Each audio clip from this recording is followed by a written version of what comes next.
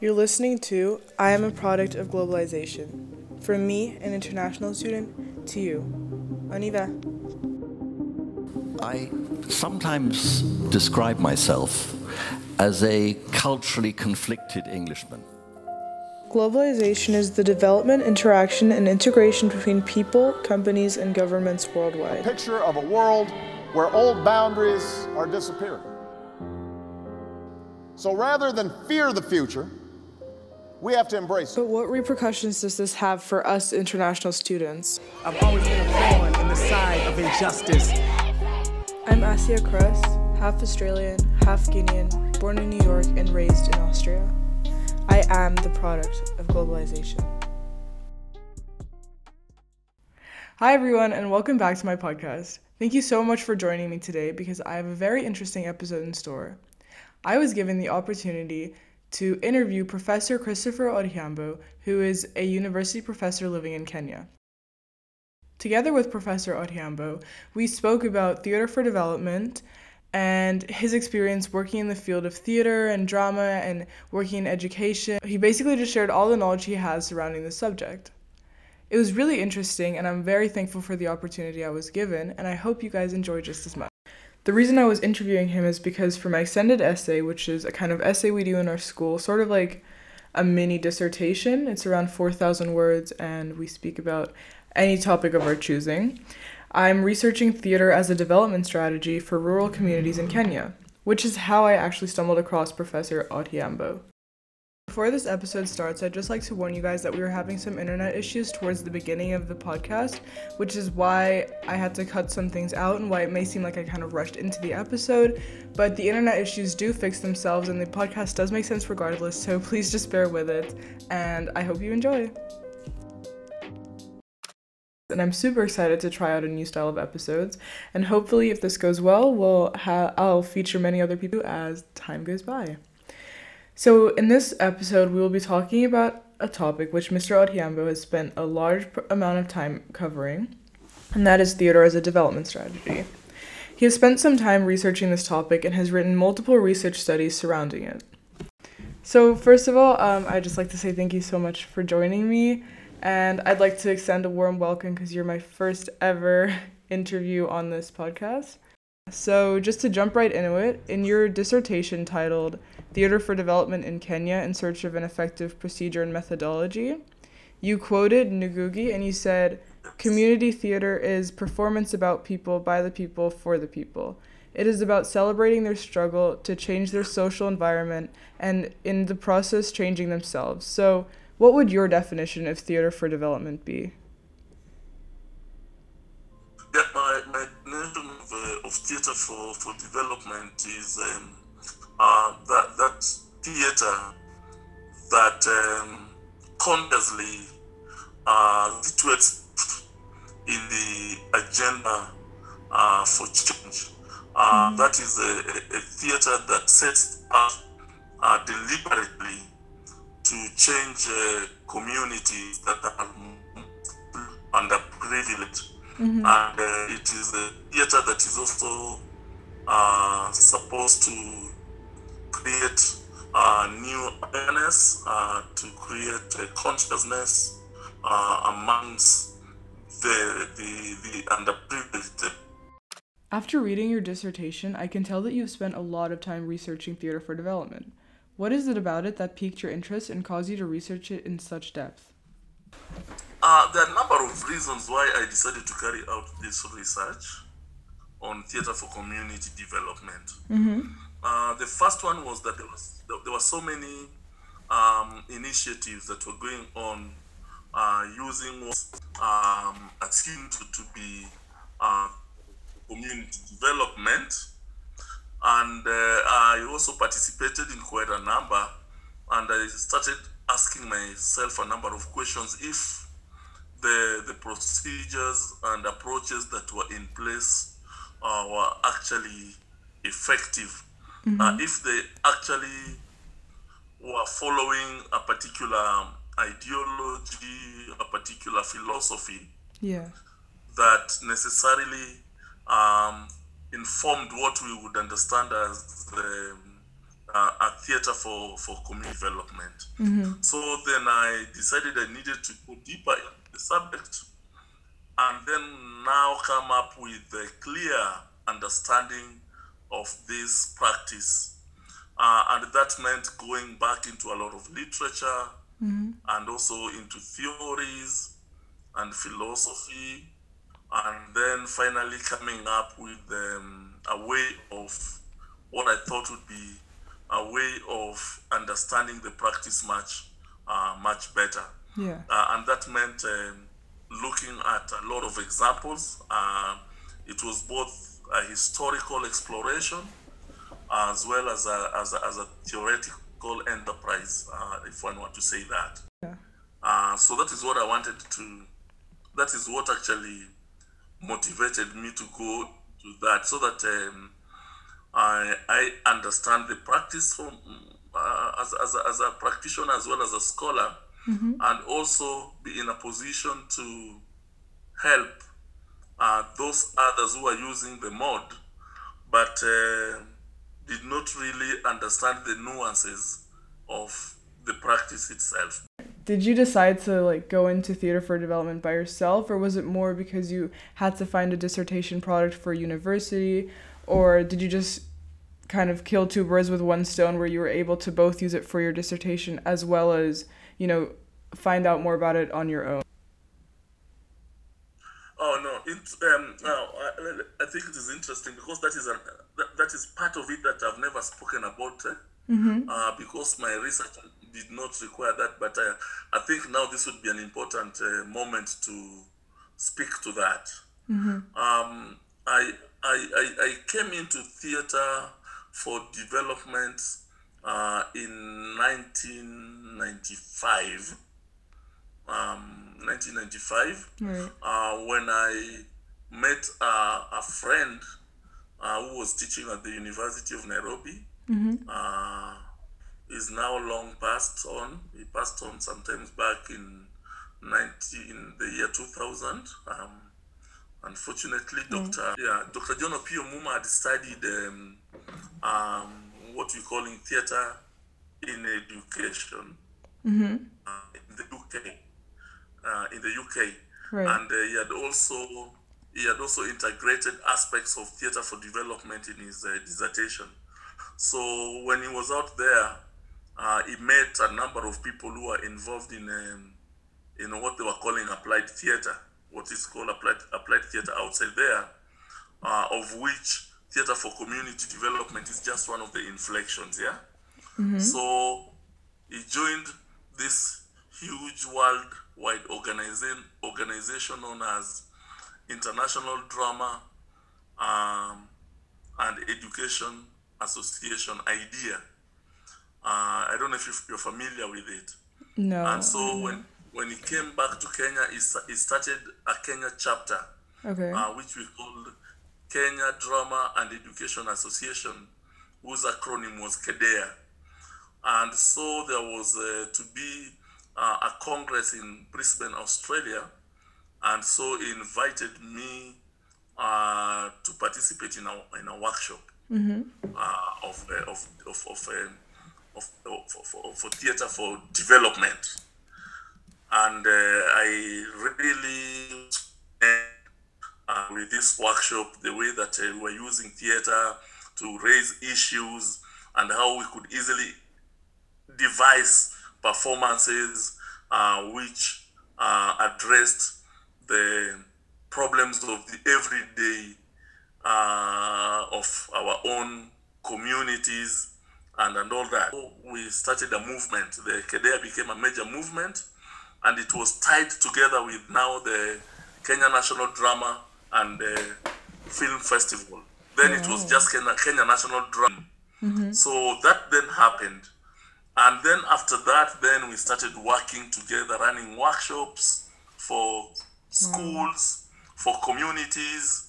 And that is how then I got involved in drama, in theater for community development and theater in education, as well as drama in education. So then we had the opportunity then to organize the Congress, the IDEA Congress in Kenya. in 1998, and I was the co-convener. So we brought all these people who were involved in applied theater from all over the world to this congress, and it is from there that then I started thinking seriously about enhancing my own knowledge and skills, and that is how then I developed my proposal for my PhD. And Wow. then, yes, so you Yeah. So you what had was the happening on background the to it, ground. kind of. Yes. Yeah. Yes. So now so I could see the contradictions. I could see all those things now much better because I was already teaching in the university, and I was teaching literature and I was teaching drama. Oh, so you were teaching And before so you I wrote? wanted, You were yes, I teaching was before? teaching. Yes, I was teaching performance studies also. Oh, wow. That's impressive. Yeah. So that's how it came about. That's really interesting. So you had a lot of like, it wasn't just surface level, you had kind of the depth to it, and then you got into it. Yes. Yeah. So I heard you speak about theater and education, and I also read in your Yes. dissertation that you said there's considerable overlap between theater for development and theater and education. What exactly would you say would be the similarities and the differences between theater and education and theater for development? Yes, theater in education is more about practice within the educational system. That it happens within schools.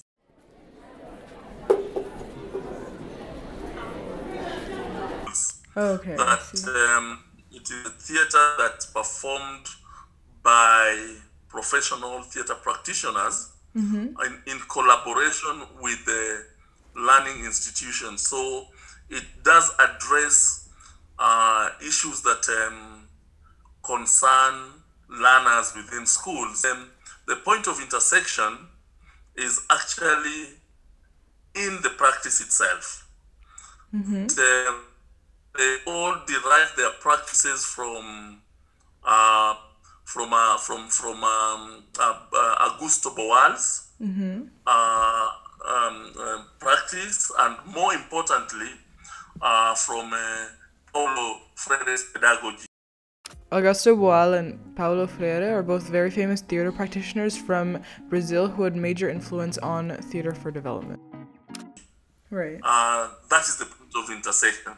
So the similarities are that they both aspire for change, and that they also use the same modes in the sense that they aim to create consciousness, they aim to conscientize, and also they gesture towards enabling participation Right. of the intended target audiences. The other thing is that both of them involve carrying out research in those communities, if we were to call schools communities, okay? Okay.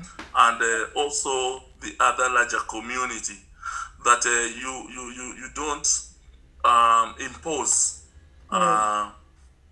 knowledge, you don't impose these issues, you don't impose these ideas on these communities.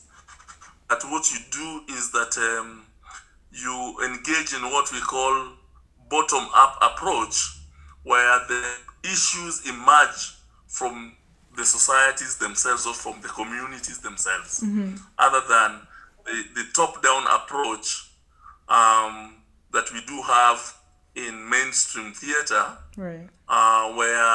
where you do a performance and you take it to, or people come to watch. So it doesn't matter what they think. They come to watch, they are entertained, and they are not obliged to participate actively because they pay to come to be entertained.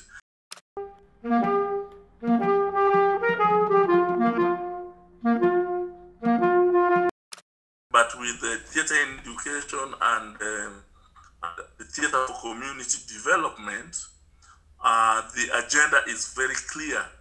Yeah. That there's a a problem, and that this theater is coming out to help resolve the problem together with the communities. So the plot of this kind of theater is not predicted as such. Right. It is not. What do you call it? It is not closed. Okay. It's like But open-ended. ended. Right. Yes. Okay. Open-ended. Yeah. So the major difference is just in terms of one is specifically meant for learning institutions, and the other one is meant for the general community.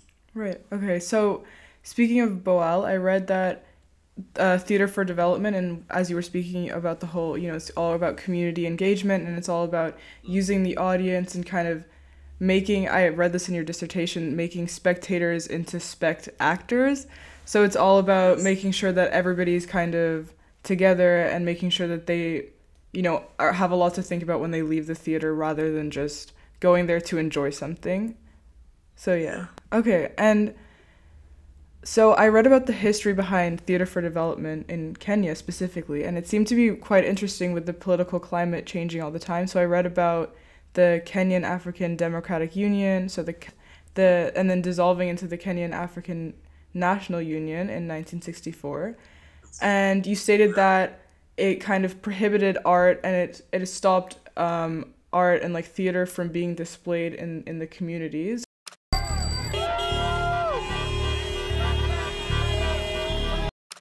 Could you explain more how this change in political climate kind of prohibited theater from being expressed in these communities? Yes. What happened was that the KANU, Kenya African National Union, became a monolithic party, Right. and it did not want any divergent voices. And as you realize, theater for community development provide a platform for divergent opinions, for alternative voices, and all that. So this did not only apply to theater; it applied to all other democratic expressions in the country. Okay. That the then president, before him, actually the Kenyatta, the president Jomo Kenyatta, and that is where the problem. So the government then decided to ban all performances that were seen to be creating awareness, that was seen to be transferring agency to communities, and that is what actually happened. So it was during the regime of the late Jomo Kenyatta, and then when Moi came into power, he opened the space slightly. He opened it, but then again he realized the power of theater and other performing arts, and again he also decided to ban community theater that was seen to be quite political and ideological in its orientation. Right. So theater for community development became vogue again in the 80s, because now it was dealing with what were seen as innocent topics, and this was mainly because of the HIV and AIDS. Yeah. So theater became the convenient tool to communicate messages of HIV and AIDS. Yeah. So it'd be much more community based. Even some performances during the schools and colleges drama festivals, what I'm calling the Kenya National Drama Festivals, were banned by the government. Really? Because they were seen to be highly political. They were seen to be highly provocative. Joe de Graaf, the play is called Muntu, that speaks about the history of colonialism. Right. Of the history of colonialism right up to post-independence in Africa. So it is very critical about the management of the African politics and leadership Okay. and all that. So it was also banned because they were critical of the then undemocratic political party that was in power. Yeah. So, speaking of the colonial past, would you say that a large reason why theater for development kind of is a big thing in Kenya would be due to its colonial past? Because I read that when the colonists were in Kenya, they implemented sort of a kind of theater for development in their schools where they would try to change their religions and basically just modify their behavioral patterns. Would you say that there's still traces of this kind of theater for development in schools in Kenya today because of this colonial past, or would you say it's just because people in Kenya realized that theater is a really helpful development tool? No, in pre-colonial Kenya, there was already theater, community performances by the communities,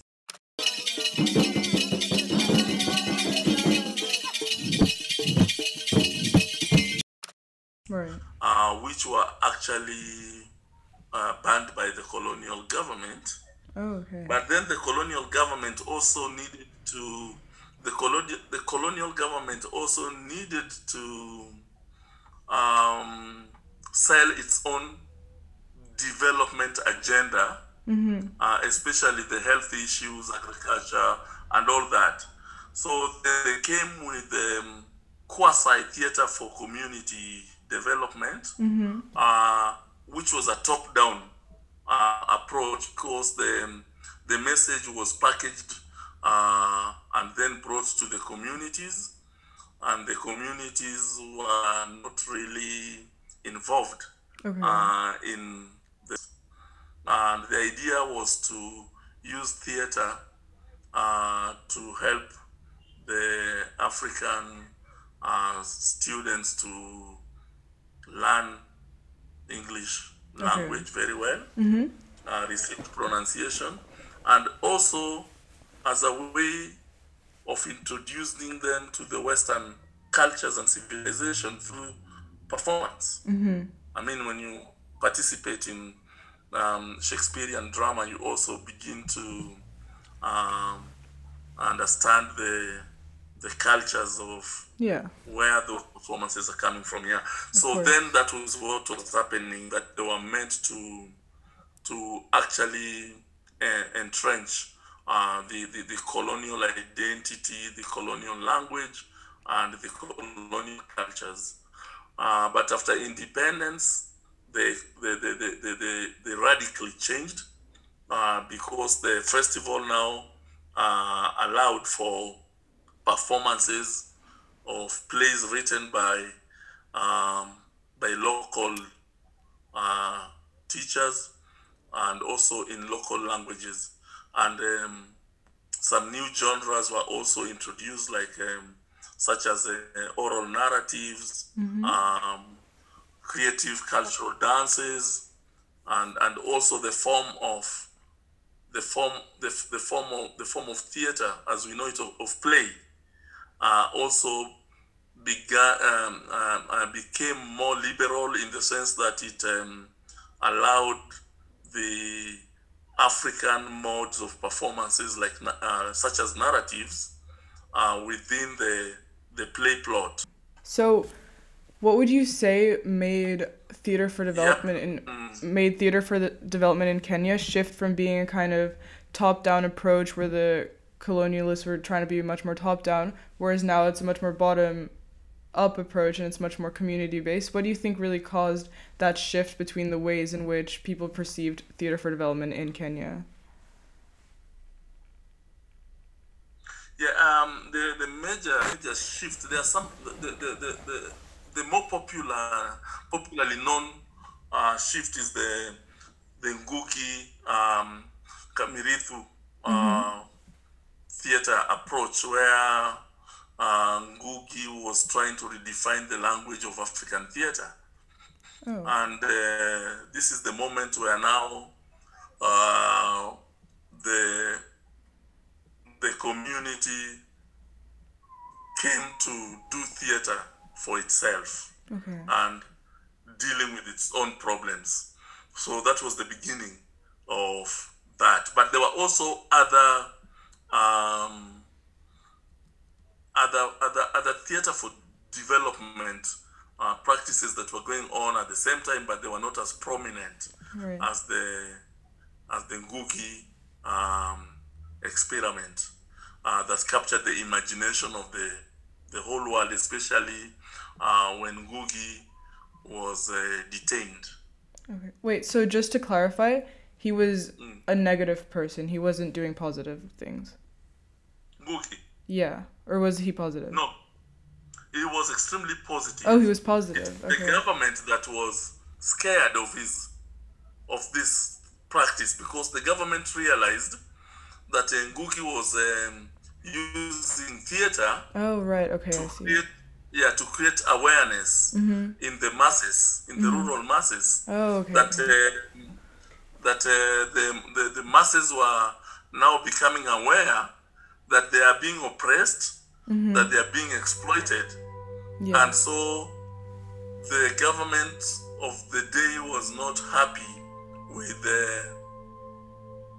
agency Wow, that okay. now was being transferred to the masses. That the masses were being educated now, and the masses could now see the relationships between their poverty and the government. You see that? Yeah. Okay, so he was like a positive source, and he kind of helped Yes. make theater for development be much more utilized by the communities themselves. Yes. Yeah. Okay. Interesting. Yeah. So, if I'm not mistaken, you stated that one of the main reasons for this kind of resurgence, well, aside from Vinguki, or sorry, I don't know how to pronounce it, but aside from this, the resurgence in popularity of theater in Kenya was the amendment of Section 2A of Kenya's Constitution of 1991, which was the expansion of democratic space. So, how exactly Yes. did this amendment re-spark the population of theater in Kenya, and was it sort of a combination between political unrest, or like was it something else that caused theater to become popular again? Yes. You realize that this Section 2A had made Kenya KANU, then the ruling party, Yeah. the only party. So there was a lot of oppression. The liberties of Kenyans had been greatly limited. So in the 90s, there was all over the world the move for change. Remember, Yeah. after the fall of the Berlin Wall and all that. Right. So that then there was that wave clamoring for democracy. So it was political. Kenyans were clamoring now for multi-party politics, clamoring for the liberalization of airwaves and performance spaces. So when this Section 2A of the Constitution was amended, it opened up the democratic space. So there was now more opportunity to be more expressive. There was more opportunity for more political parties to be formed. There was more opportunity for more radio stations to be opened, more television stations. So there was indeed a major open up of the democratic space in all its aspects, so to speak, yeah. And so theater also became again more vibrant because now people would perform without the fear of the state machineries coming to silence you.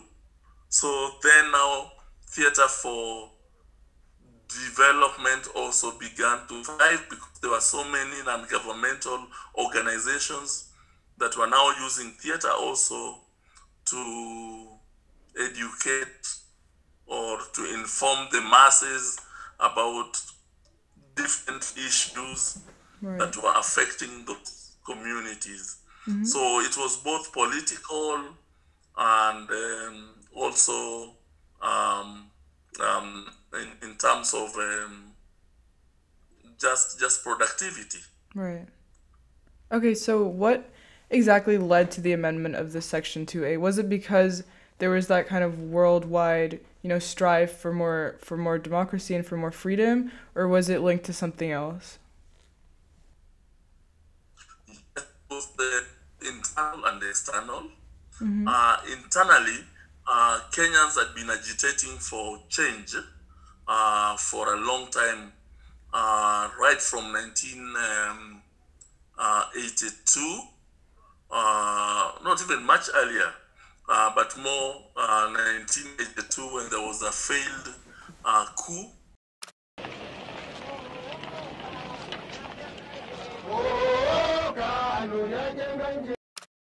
by the officers of the Kenya Air Force, but which was repelled. And then after that coup, that is when the dictatorship became more vicious. Right. And so that is when there was this, that is when democratic space was extremely squeezed. So in the 90s now, when there was the worldwide clamor for democracy, the Kenyans also became more vicious in their quest for democracy. And so there was political clamoring for multi-party democracy, so that people wanted more parties, because then there was only one party in Kenya, KANU. And so people not members of KANU would not participate in politics because there was only one party. So now people decided, no, we want choices. Right. We want more options. Of course. So we had demonstrations, there were protests, and finally the government had to give in. So the amendment was not achieved on a silver platter. It was as a result of people going out, people being arrested, people being detained, people being killed, until finally the government gave in and allowed for multi-party politics, multi-party democracy. And that is how then that Section 2A was amended to allow for competitive politics. Wow, that has a lot And of as a history result, to it. the democratic states then opened up, Oh, so moving on from sort of Kenya, I'd like to speak a little bit about Theatre for Development as a whole and kind of the history of how Augusto Boal influenced it, because although I haven't looked into him a lot, I know that he was a huge part of it and that he created Theatre for the Oppressed, which kind of inspired Theatre for Development, as well as I read about Paulo Freire's Pedagogy of the Oppressed. So I was wondering how these three kind of Pedagogy for the Oppressed, of the Oppressed, and Theatre for Development link together, and once again what the similarities are, what the differences are, so how we can kind of see how they influenced each other. Yes, the starting point has to do with conscientization, the creating of consciousness, and also the idea of transferring agency to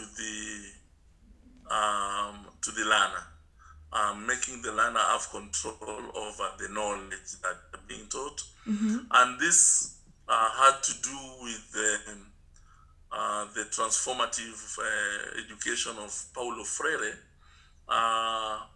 who contested the traditional modes of education, which assumed that learners were empty slates and had to be fed with knowledge, because what we call the banking concept of education, where you deposit just like you deposit money in the bank, Oh, and then you go to withdraw the money Right. at the end of the month. So you deposit knowledge and then you go and withdraw at the end of the academic year. So Paulo Freire contested this kind of education system, and he came up with an education system that he referred to as problem-solving pedagogy, where both the learner and the teacher and the learner are co-investigators or co-researchers. So they are both involved in the search for knowledge. And he used different modes in his in this kind of education. He used drama, he used radio, he used newspapers to generate discussion or dialogue. It is dialogical. Right. So what then happens is that if you look at the two, both of them are Brazilian. Yeah. Both Augusto Boal and Paulo Freire are Brazilians. So if you look at the title of Paulo Freire's text, it is Pedagogy of the Oppressed. Yes. And if you look at the title of Augusto Boal's own theater book, it is called Theater of the Oppressed. Okay. Right. So you can see the intertextuality, that the two texts are playing on each other. So Augusto Boal drew heavily from Paulo Freire's Pedagogy of the Oppressed. Okay. Okay. To Yeah. come up with this, to come up with his own theater. So it is usually not very easy to talk about theater for community development without talking about Paulo Freire and without also talking about Augusto Boal. So it sort of seems as though you would say that Paulo Freire was kind of the backbone of the entirety of the, theater for development. And then so it kind of started with pedagogy of the oppressed, and then expanded into theater of the oppressed, and then further expanded into theater for development, which now has theater and education and all these different kind of names. So I can really see how they're influenced from each other and how they all use the same kind of community basedness and like engaging everybody who's present there. Yeah, because one thing is that Paulo Freire was not a theater practitioner. He was a He was. pedagogue. He was an educator, but Okay. he used theater as, or rather drama, as one of the medium. Oh, I see. So he was just kind of an Yes. educator, and then he took it. Yes. He just expanded his education by using a different kind of method, which in his case was drama. Yes, with theater drama was one of Oh, those okay. role play, and all that. Mm-hmm. Yeah. Wow, that's really interesting. I had no idea. I thought he was like just one of the main practitioners. Yeah. Interesting. So, as we come to the end of the episode, because we've been talking for a long time, if I were to ask you the question, to what extent has theater for development become an effective method of development for communities in Kenya? What would your conclusion be? Would you say it's effective or not effective, or generally, what would you say about theater for development in Kenya? Yes, if I were to take very specific cases, beginning with the Ngugi experience, which was cut short by the government. But when you come to the 80s and 90s, when now HIV/AIDS was a huge problem, I can say that theater for development played a major role in creating awareness, because if people were not well informed about theater for development, well informed about contraction of HIV/AIDS and all that, Right. a huge population would have fallen sick, and that would definitely have affected the development of the nation, because the health can become a burden, you know that.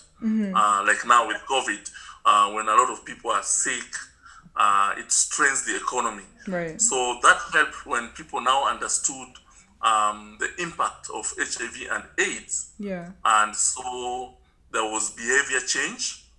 Then a number of NGOs also used theater for development in very specific situations on issues of sanitation, issues of health. A healthy nation is a nation that can develop as opposed to an unhealthy nation. Right. That then happen. And then there are also certain cultural practices that have been seen to be retrogressive, which again would were resistant to development. Again, theater for development played a major role. But then again, in for Kenya around 2002, 2000 up to 2005, when we were changing, when we were writing a new constitution, again theater became extremely instrumental in creating awareness on the importance of this of the constitution and the participation of the citizens, what it means to have a constitution, and how constitution is important, and how constitution is backbone for development and all that. So theater was extremely instrumental. So I can say yes, theater for community development has been quite important in the change agenda, in transformation, and therefore in development. Thank you so much for joining me today and sharing your knowledge about theater for development in Kenya. I learned a lot through our conversation, and I thoroughly enjoyed speaking to you. So again, thank you so much, and I really appreciate it. Welcome. All right. Thank you. Have a good evening too. Thank you. Welcome. Bye-bye for now. Bye.